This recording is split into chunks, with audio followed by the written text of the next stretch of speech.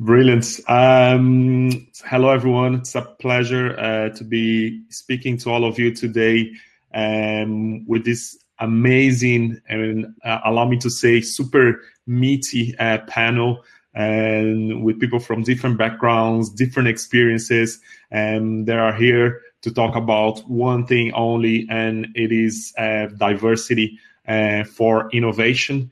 So conscious that we have a lot of, not a lot of, but four of you to talk about your point of views on it and bring your own experiences. So I won't talk for too long. Just a little intro. If you don't know me, my name is Leon. I live in Ireland, work as a tech recruiter in Ireland, have been here for the past 10 years. I was born in Brazil to Congolese parents, so quite of a mixed story. But just want to start chatting to our invited people here today, starting with Dominique. If you don't follow her on LinkedIn, please, you are wasting your time. I only did it this morning, and there is so much content there, so many articles, and every article that you posted, I would love to have a conversation with you about it. And I would love to start with you, the conversation with you, and give you time to talk about your own take on diversity and innovation with a little intro on telling us what you do. Absolutely. Hi, guys. Can everyone hear me to start off with? Yeah? Awesome. Good starting point. Thanks so much, Leon. And honestly, I'm blushing here. Thank you for that lovely review of LinkedIn. What I do is I use neuroscience to help people through change. So whether it's at the individual level or the organizational level, finding out why we are the way we are really helps us in terms of unlocking our potential. And that's also the case when we talk about diversity. And what I'm going to be sharing with you guys today is some kind of key things of why we are the way we are, how it impacts our view of diversity and inclusion, and why those two things are really important for innovation. So first of all, three key things that we're going to talk about. Our brain, really important. One, our brains are survival prediction machines. So they risk manage your life. Now, for anyone in the audience who's a lawyer or on that side, that's probably feeling quite good already. They do risk manage. That's what they do day to day in their life. So how they do that is they constantly scan around for information to be able to analyze risks and create the best plan for survival. Now, while your brain's doing all of that risk analysis, it's using previous experiences and memories as base data to reference against. And what it actually likes, it will prioritize and prefer information that confirms an existing view or risk analysis. So that's confirmation bias. And you guys may have heard that coming in terms around the workplace. Now, when you're in a situation that involves diversity, normally that means that you're maybe working with some new people or you're being presented with some ideas that are very different to what you're used to already. And what that does to your brain is that it automatically puts it into what we call a threat response. And threat response is something that is very helpful from a survival perspective, but not so helpful in the workplace, because while we're in that response, actually our brain is inhibiting the areas that are really important for rational decision making and for emotional regulation. So those are two key areas which, when you're thinking about innovation and getting into that creative brain state, if you're in a threat state, they're inhibited. So what we need to do is to unlock and disarm that threat state. Now, also the fact that you're in a new situation with a new person or new ideas, that means there's a gap in the data that your brain needs to be able to do that risk analysis as successfully as it can. Now, what the brain will do in a threat state is fill that data with its worst case scenario. Because it thinks at the end of the day, well, if I can think of the worst case, then ultimately anything else will be better. So when you're thinking about the way the brain works, understand that it's there to protect us, to increase our survival, but there are a few things that might get in the way of creative thought, especially in diverse areas where there are new ideas, new people coming to us. The brain and how it functions is that it's a gene. So it's 4% of our body weight, but uses 20% of our body's energy. Now that's quite a lot. And unlike lots of other areas of the body, it doesn't have its own energy stores. So what that means is the brain has devised a way to work as energy efficiently as possible. And energy efficient for the brain means going to existing habits or existing thoughts, biases. In contrast, when you're trying to think of creating new ideas, that's making your brain be forced out of its default way of working and into a high energy state. And to do that, you need something called focused attention. And that's down to willpower, to engagement, to being curious. Now, going back again, if you're creating diverse workplace and you're in a threat response, actually, you're kind of inhibiting that area already. Your brain is wanting to go to those defaults and doesn't want to go into that high, slightly riskier brain state. The third point on the human brain is that we are inherently social beings, which is lovely. This is why we're all at the conference. We learn from each other. We like to connect. That's something that drives us a lot. Now, what we call our in-group in the scientific world is really important versus our out-group. Now, our in-group is something that means our family, friends, and our teammates at work. They are the basis of silos. Our in-group is our silo that we work in. Now, anyone who's not in that social circle, so not part of our friends or family or teammates, our brains categorize those as an out-group. Now, why is this important? Actually, when it comes down to the classification, it has some impacts in terms of how we interact and process information. So if someone from our in-group presents us with a new piece of information, we are far more likely to accept it and go, yep, that sounds right, that sounds fair, I'm going to act on that, than if that information is presented from someone who's not in our in-group. And in fact, if it's the same information, studies have shown, if it's presented by someone from our out-group, we reject it. We instinctively want to go, no, that's not true. No, actually, I'm not going to align to that. So they are really important when we're thinking about working with diverse groups and trying to create something together jointly in innovation, because we need to be able to create that diverse as an in-group for our brain to then be able to accept all of the new ideas coming up and brainstorm off them. So those are the kind of three key areas for our brain and how it's working. And with the best one in the world, it's trying its best, but we've heard that some of it is probably going to be counterintuitive to getting the best state for diversity and innovation. But there is a theme running through all of those elements, and that's that it's learned responses.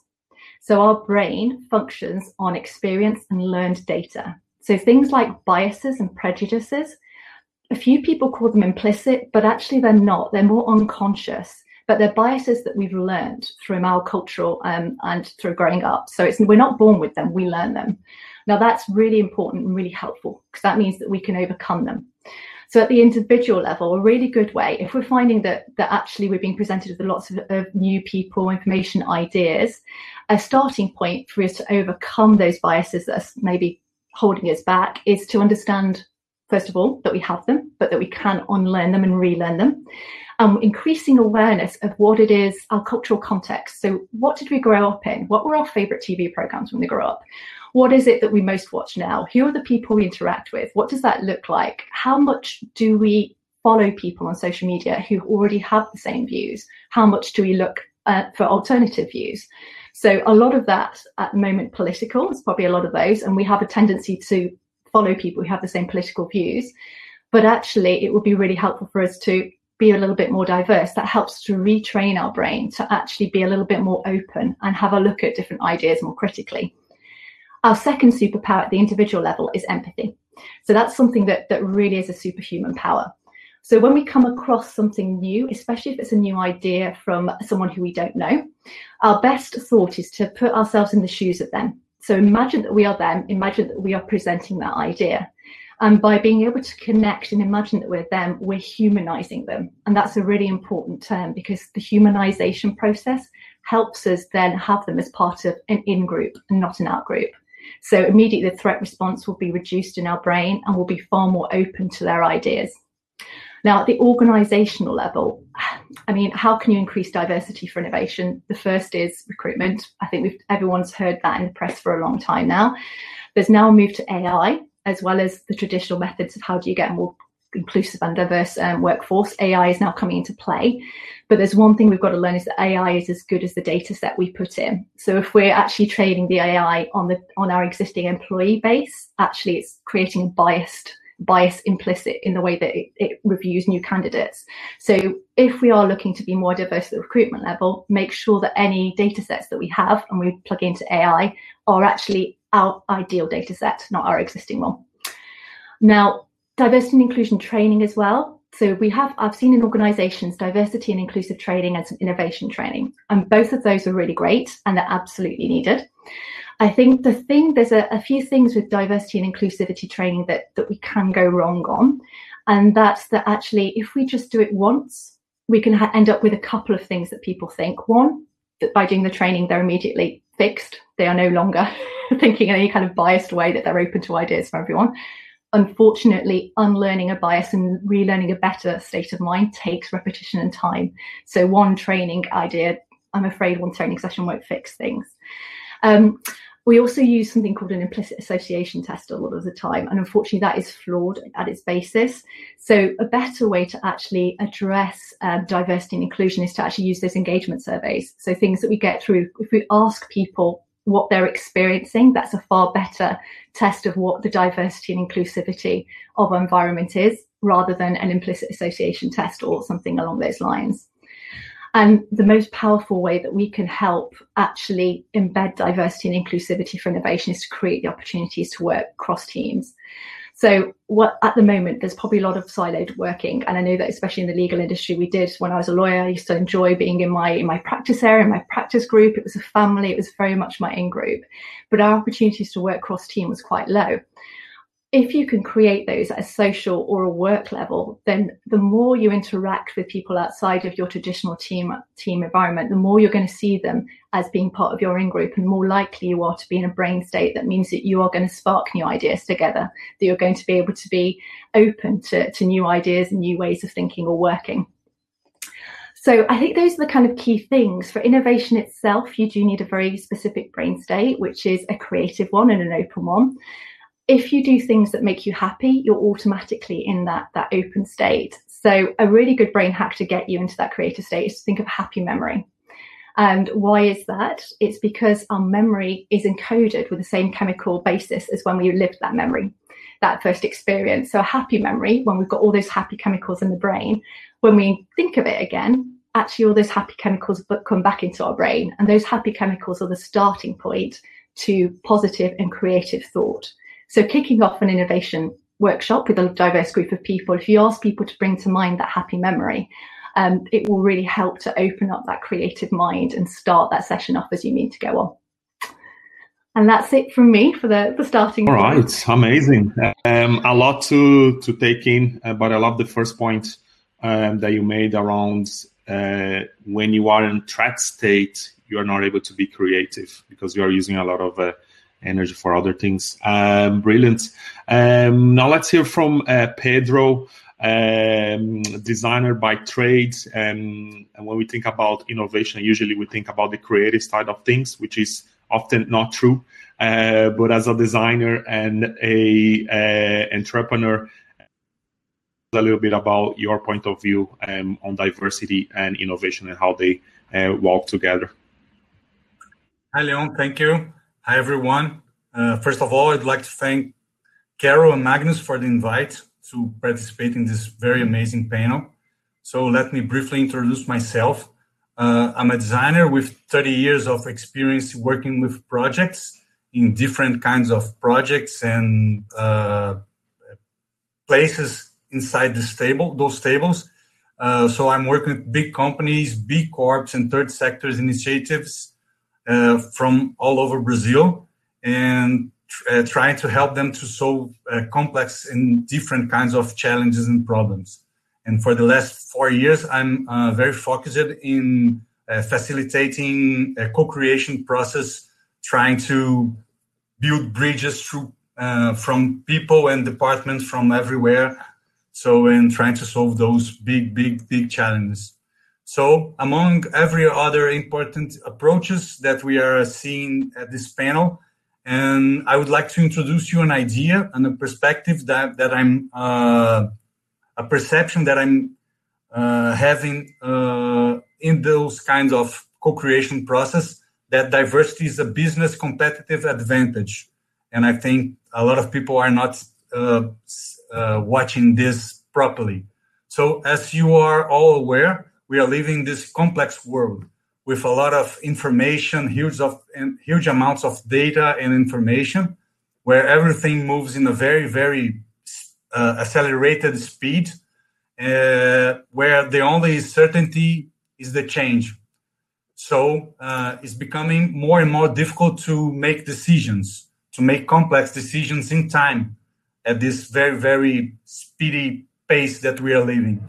So, and it's difficult to create valuable solutions to people and companies because there are a diversity of opportunities that are becoming more and more complex. And so I think in the legal world, maybe you are dealing nowadays with something that we can call like complex lawyering, because I think you have more and more information and data to make your decisions and to make your legal products and petitions and something like that, and contracts, for example. So I believe, and I'm experiencing that.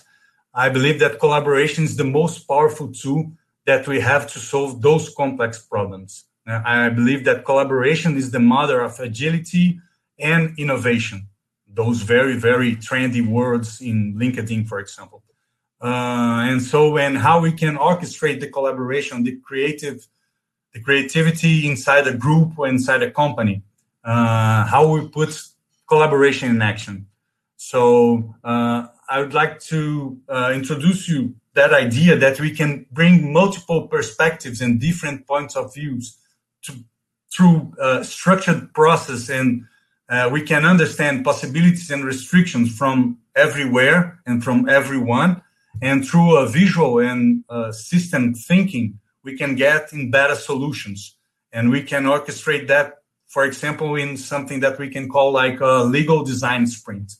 A design sprint is a process that were developed by Google Ventures, by Jake Knapp. There's a very famous book about it. And nowadays, there are like design sprints with every kind of flavor. You can find that everywhere. So very, very different problems. Myself, for example, I already developed like a brand sprint to deal with communication and branding problems and try to position the brands and the companies better. But there, we can think about a legal design sprint where you can orchestrate different points of views and different backgrounds and different people to try to solve a very, very complex problem. And the design sprint is a very intense and short schedule, like 5 days to get from the problem, so the problem framing, understand the problem, to the solution, a tangible solution, a prototype, something like this. So we can build from this multiplicity, from this diverse table, a collective intelligence. And we can go from the multidisciplinarity, where there are very different people and with very different expertise on the table, to something that we can call like interdisciplinarity. There is something between that, where we can find those solutions in something between those people, those ideas, and those backgrounds. Find something in the middle that was impossible to each of the participants by themselves to find. So this, I think, it's like a magical way to deal with diversity and deal with those complex problems. So different histories and different backgrounds and different mindsets can bring us like different can bring to the table different expertises and from different departments and areas, and help us to find better solutions from this interdisciplinarity. So we can assemble complex teams to solve complex problems. And you can earn by this more creativity, like thinking out of the box, because nobody is just what there is in their label, the professional label.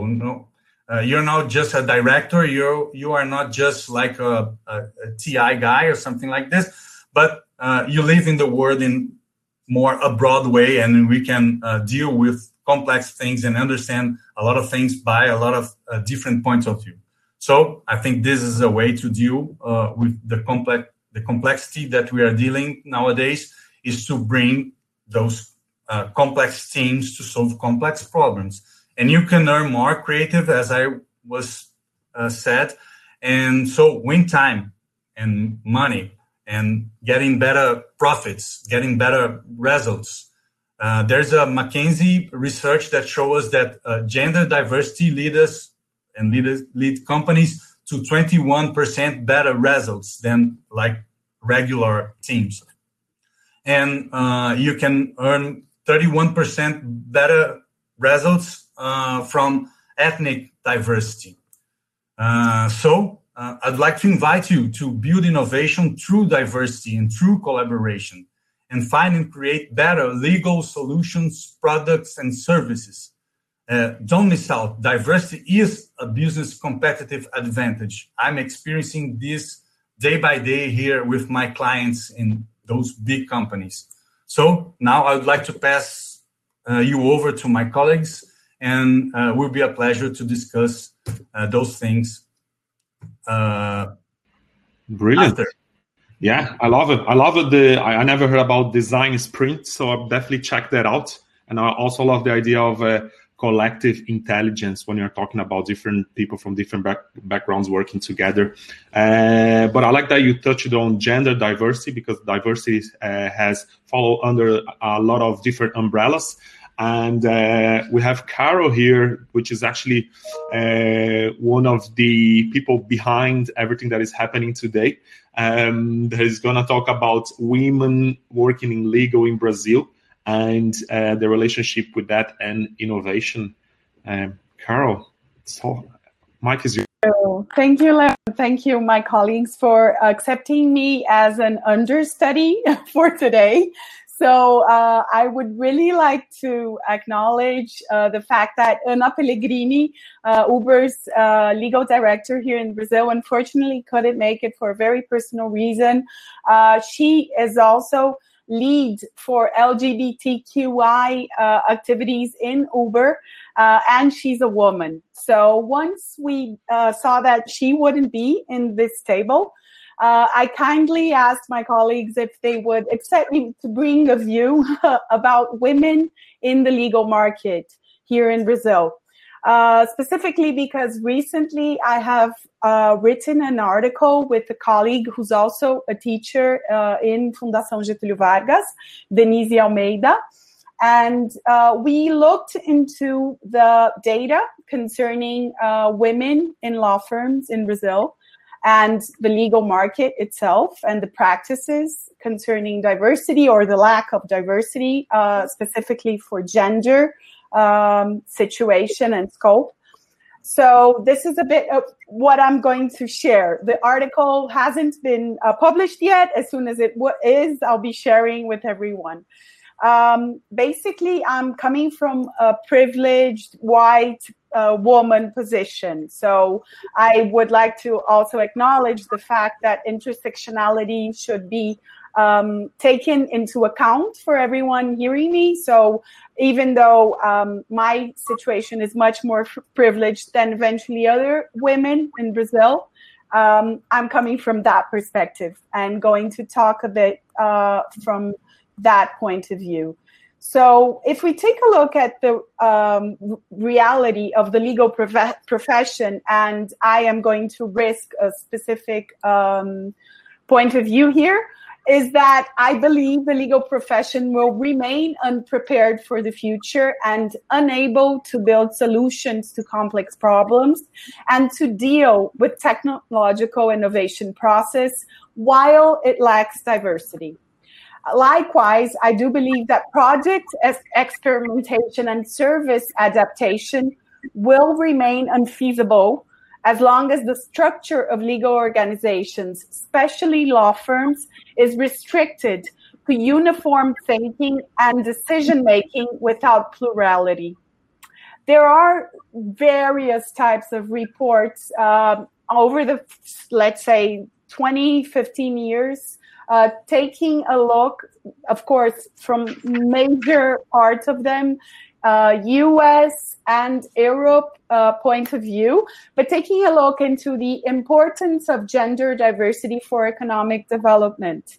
I would nominate a few of them. So Dow Jones Venture Source, World Bank, McKinsey and Company, Credit Suisse, the Massachusetts Institute of Technology, Ernst & Young Global Limited, World Economic Forum, OECD, Stanford University, well, several of them. I can also let you all know that Zeni, which actually wrote a 650 compilation of these reports, can be found in the internet, and you should, if you are interested, take a look into that. But the issue here from the Brazilian perspective takes into account that Brazil has 581,772 women qualified as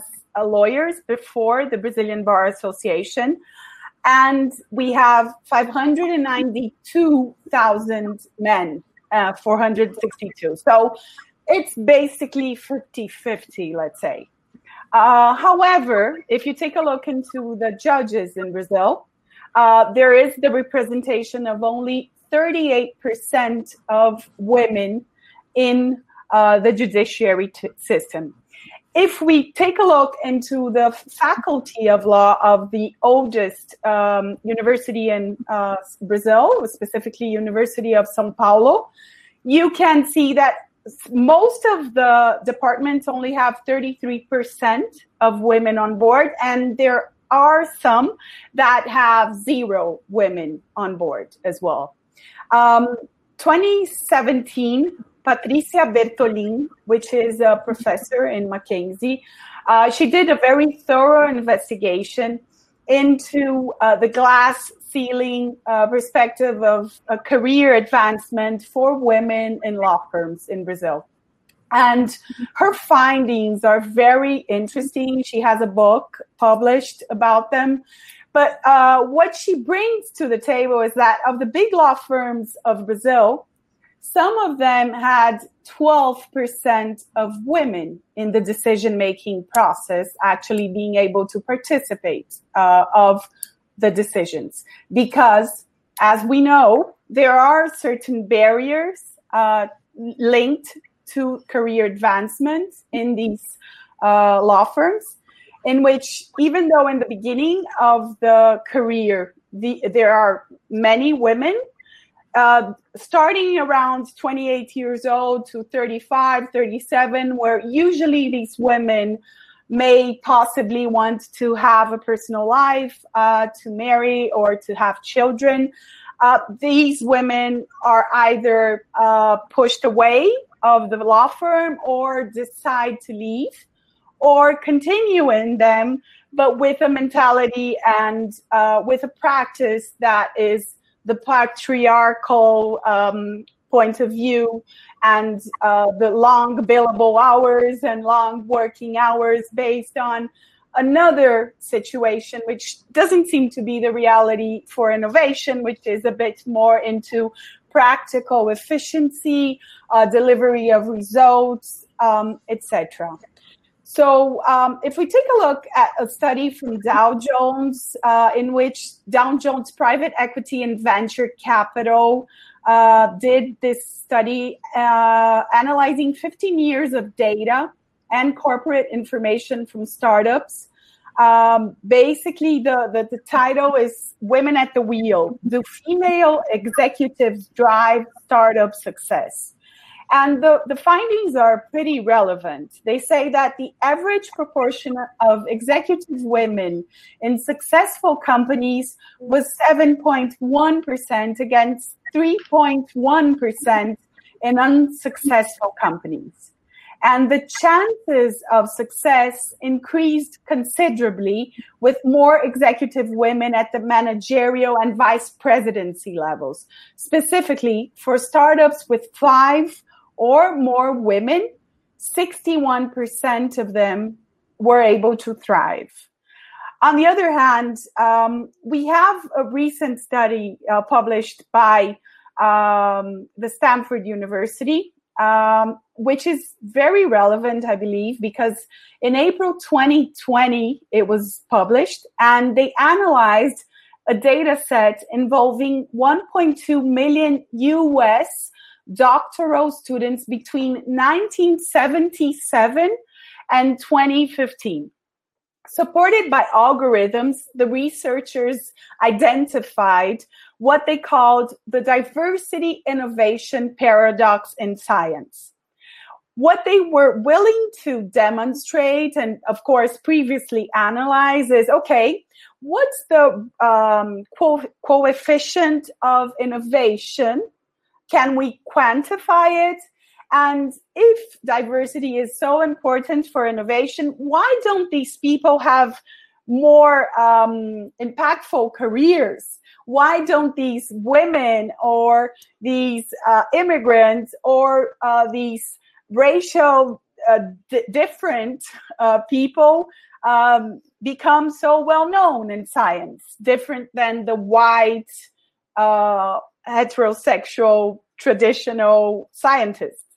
So, and male, of course. So, supported by algorithms, the researchers then were able to attest not only the innovative power of diversity, something widely demonstrated up to now with my words and in all the data sets I mentioned that you can take a look into later on, but also how much power ends up being devalued and discounted due to the discriminatory and prejudiced bias that still exists in the academy's power spaces. And I will risk saying that's not only the academy's power spaces, it is in the legal space, it is in the society's space, because there is still a point of view that ends up being discriminatory and biased. And quoting them, these scientists from Stanford, our analysis show that underrepresented groups produce higher rates of scientific novelty. However, their new contributions are devalued and discounted. For example, new contributions by gender and racial minorities are accepted by other scholars at lower rates than new contributions by gender and racial majorities. And equally impacting contributions by gender and racial minorities are accepted less likely to result in successful scientific careers than for most groups. These results suggest that there may be an unjustified reproduction of stratification in academic careers that disregards the role of diversity and innovation and partially explains the underrepresentation of some groups in academia. So I really encourage you, after I wrap up here, I'll leave the link to this study because it's very interesting. It's pure data. But wrapping up to what I believe maybe is my final moments here, I encourage anyone hearing us, be you someone that buys legal services, be you someone rendering legal services, to take a look into this glass ceiling regarding women and legal professions. So specifically, we do not argue that women have gradually been able to crack the structure and advance in the search for equity between men and women. We realize, however, that the barriers are increasing and there seems to be a feedback from inequality. And to make this possible, we need women to rise to the levels where decision-making takes place. As a rule, in a law firm, as a partner.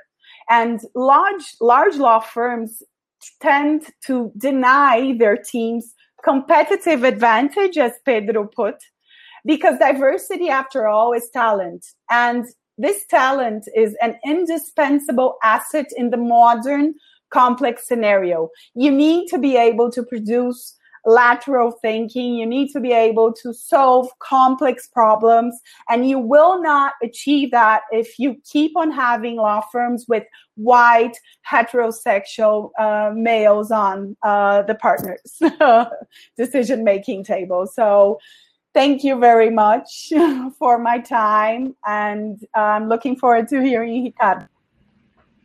Wow, yeah, some very thought-provoking notes. I love all the data and studies shared as well, because it's not only about saying, but we need to back it up, especially when I speak to people that are not as open to talk about it, right? So we need that to influence. And you touched that on law firm. Ricardo, you have some experience working in a big law firm in Brazil, and impressively different to some of us, including me, that studied law back in the past but decided to take another route. You kept going and you're actually pursuing further education on it. Just talk us through your perspective about diversity and innovation and working within the legal environment, especially for tech companies, after a little introduction about yourself. Absolutely. Thank you very much, Leon, Carol. It's a pleasure to be here with you to discuss this topic. I must tell you that after listening to all of you, like you have raised the bar so much that I'm super frightened right now, but I think everything will be fine. Let me just set up my clock, my alarm clock here. I want to be on time. And I'm going to actually, as you said it, my name is Ricardo Dalmaso. I'm a lawyer. I have a very traditional, actually, background. I'm a lawyer. I studied law. I started as a lawyer in a big law firm.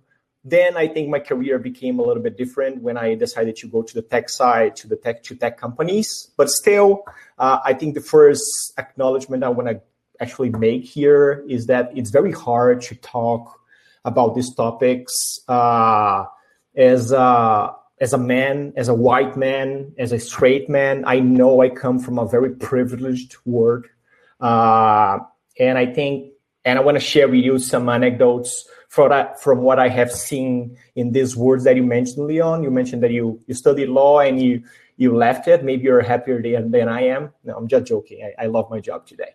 But it's just that it's very hard when you're in a very traditional world and you're a very traditional environment to actually acknowledge everything that you just said. And I think one of the statements I want to give later in my talk is that it actually hurts. And that's why I think, and I'm going to touch many other topics that Carol touched. It was amazing. Her presentation was great. And when I say it hurts, that's why I think most people actually just dismiss these arguments. Everything that Dominique said, everything that Pedro said, everything that Carol said, it hurts. So the first statement I want to give it's very hard for me to speak about that, but I'll do my best. The second is it's hard for me as a lawyer. As I think all the data that Carol mentioned already highlights. And I do interact with a lot of business people, and I know there are other business areas they are as traditional, or maybe not as traditional, but they're very traditional as well, where I think all the problems we see and we are discussing here with respect to diversity, those problems also exist. But I think Carol is totally precise when she says that it's worse in the legal environment. It is worse. I think you see so many examples, both in law firms and in-house and legal departments, at the judiciary courts. Yesterday, I saw just one mention that, in the last time in Brazil, that the Federal Supreme Court had a woman appointed was in 2014. After that, there were only men.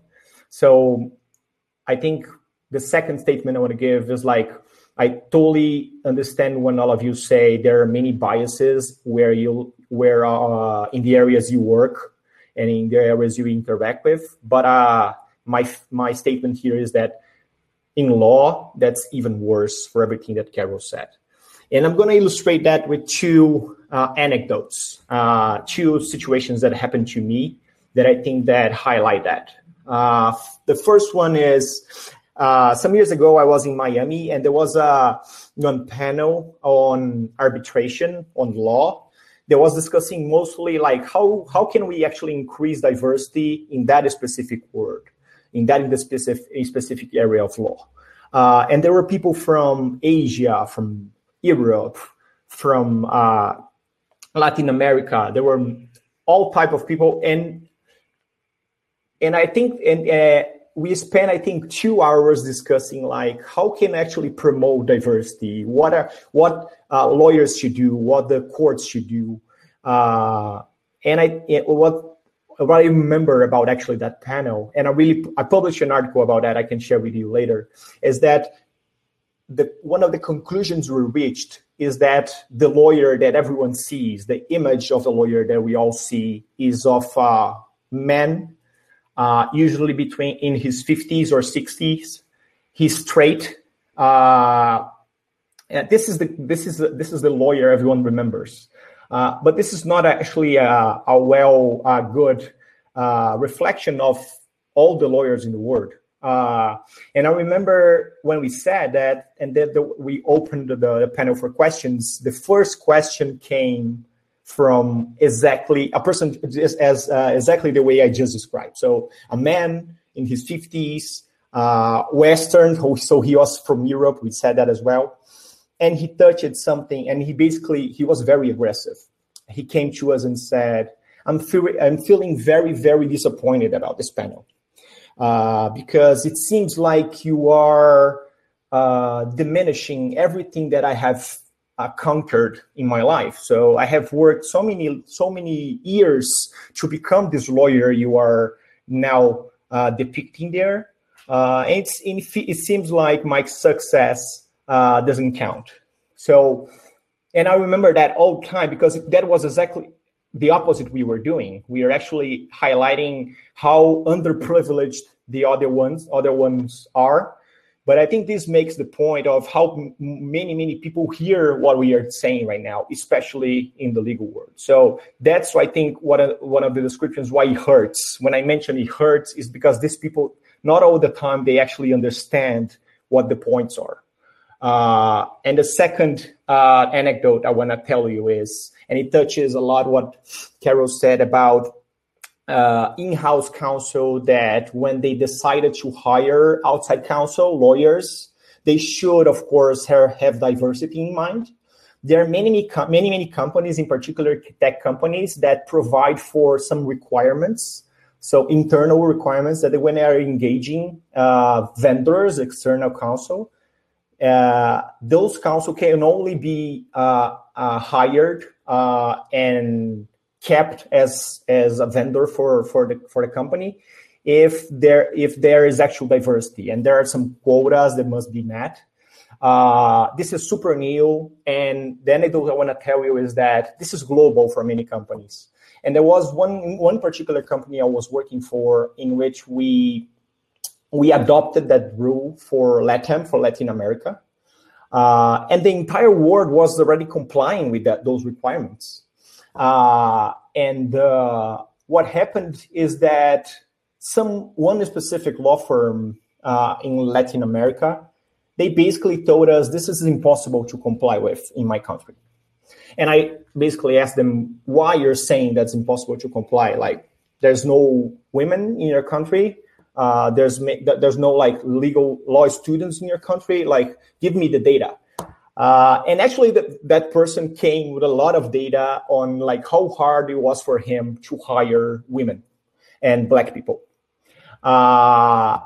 So the second point I want to make on this second anecdote is that, like, usually the arguments against pushes for diversity, they are very ill-founded. They are not well-founded.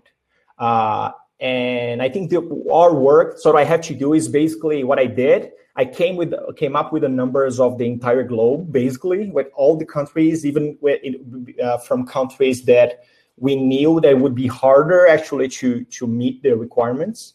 And I send it to him and say, hey, these are the requirements. These are the numbers. This is the data. So this is pure data. I'm not creating this. I'm not making this up.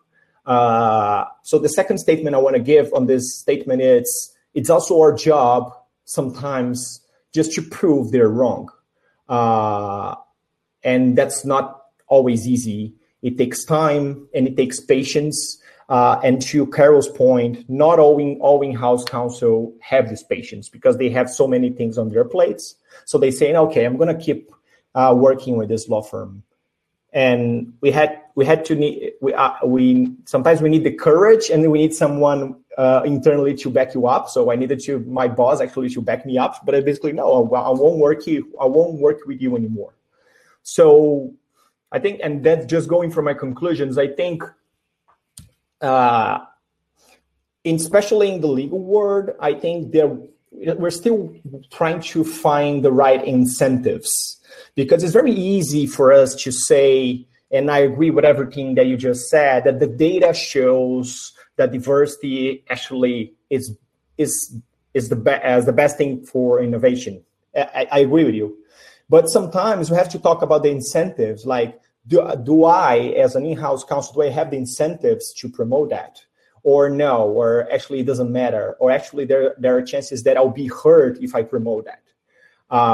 So I think sometimes there's the theory and the practice, and at least in the Latin America, and the examples I've gave you were mostly from Latin America, I think those incentives have not been aligned yet. Sometimes you need actually to rely on people's courage. And I think that's great.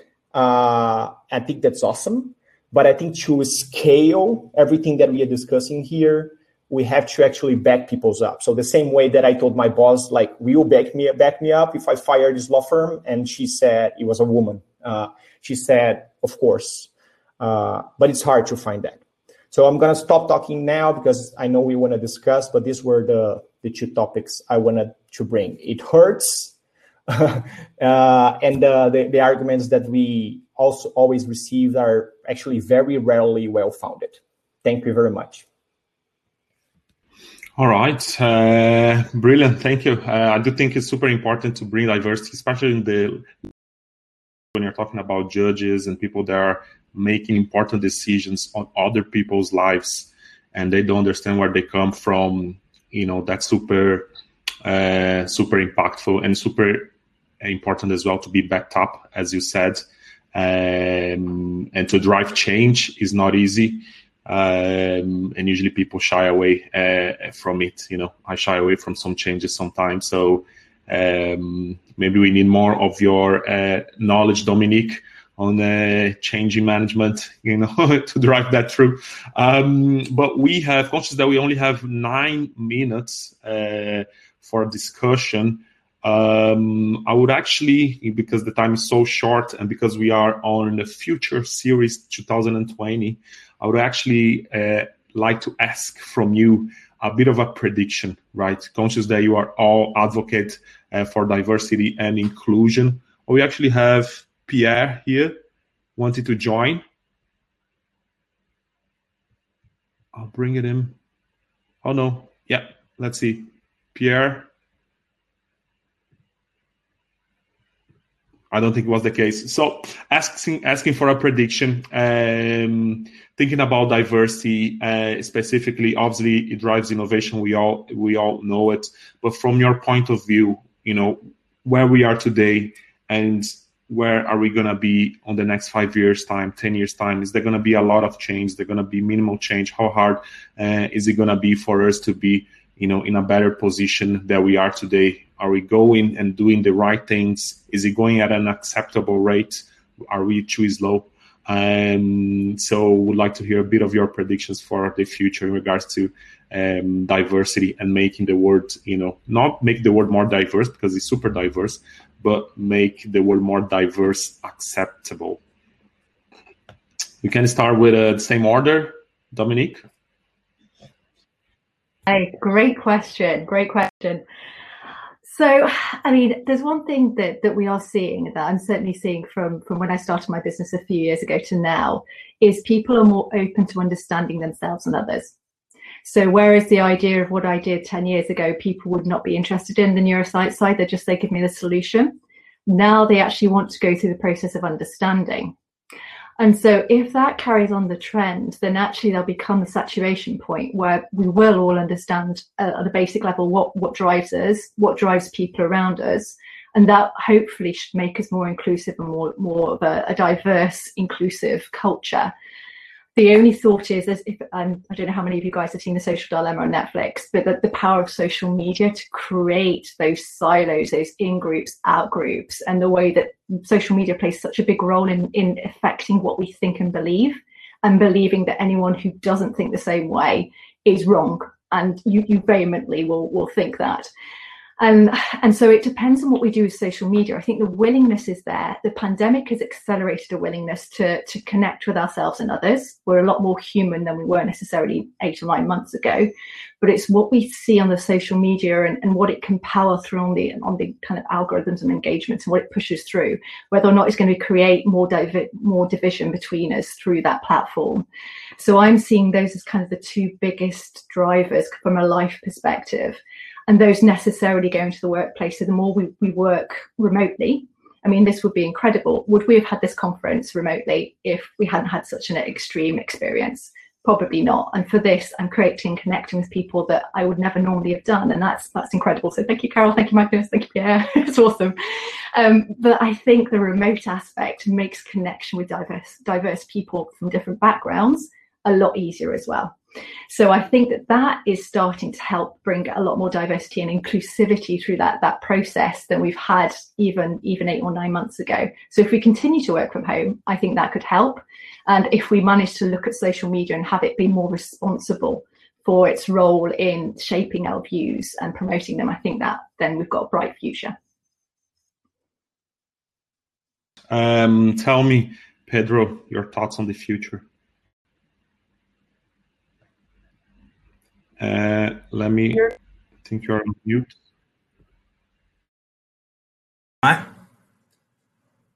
Okay. Oh, I'm hopeful and optimistic because I think the companies they have to change, because to be like competitive in this new complex world, to be attractive to talents, to be attractive to new customers, they must think like that. And what I try to do is, more than words, put them to experiment the collaboration, the diversity in the real world, trying to find and get into innovation. So since they become to understand the power and the pleasure that you can extract from collaboration, and how you can deal with this very, very fast pace that we are living, they start to think differently, because they start to use the collaboration. And if you want collaboration, you need diversity. This is something you must find in your company. You must find diversity, and you must include people to those decision tables to getting to better results in a faster and more tangible way. So I'm very optimistic, because I'm already working with big companies here,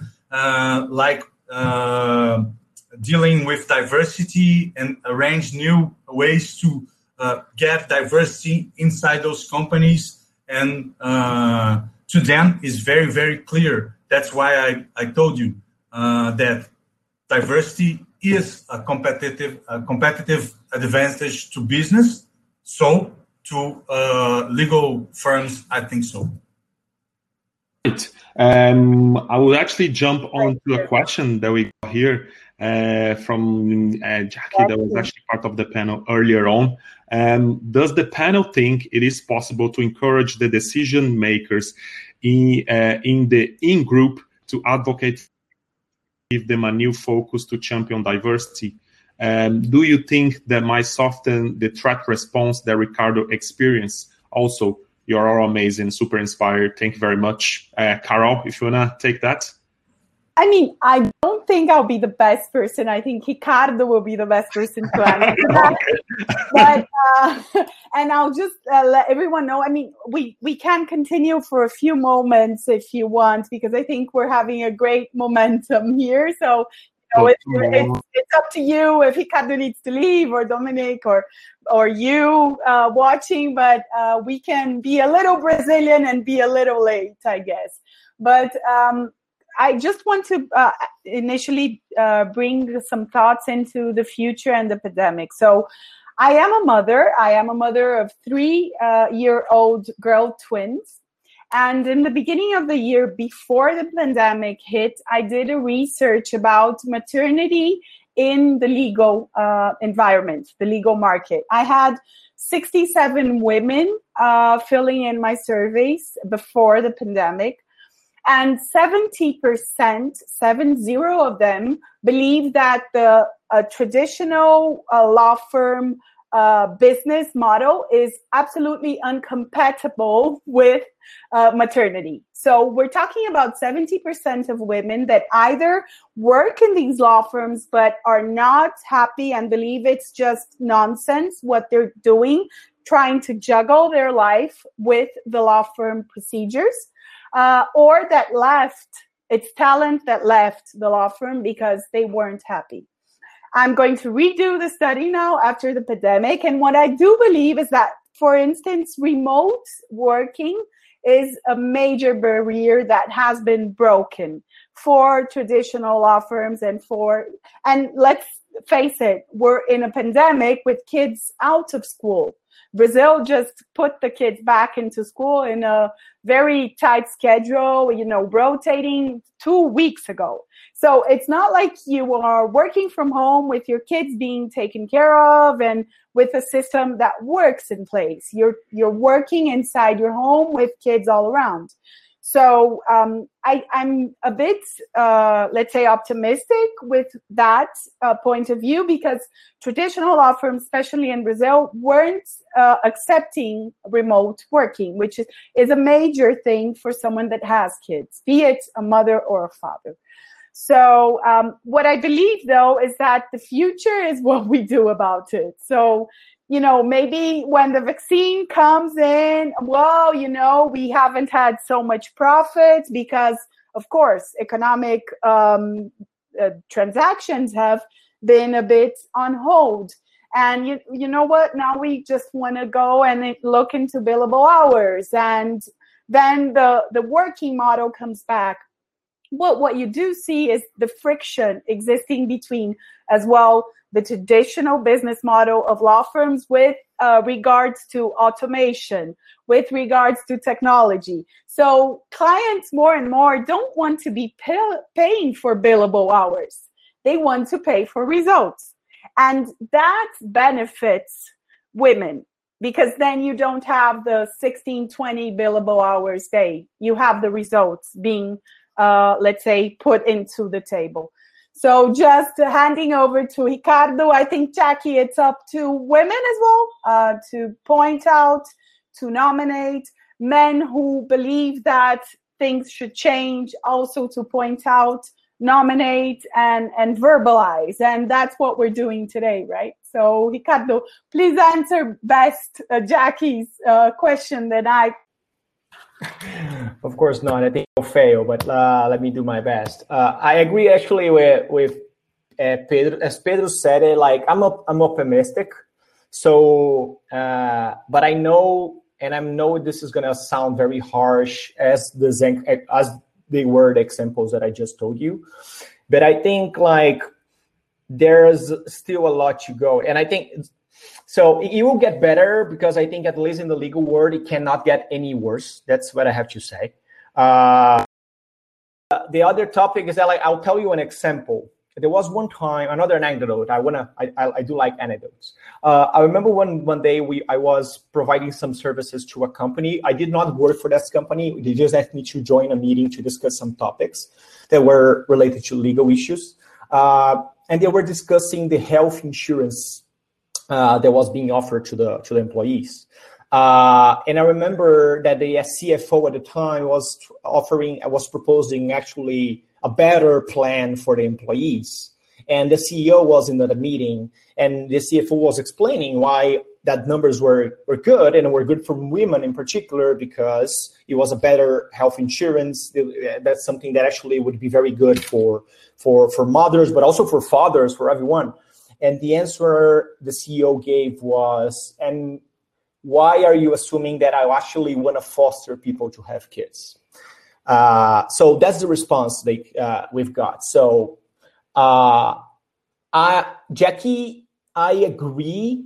I just think like some people sometimes we feel we are in a bubble. So everything that Carol said, and Nomique said, and Leon said, and Pedro said, like there's some people that actually know about that, and they speak about that and actually advocate that.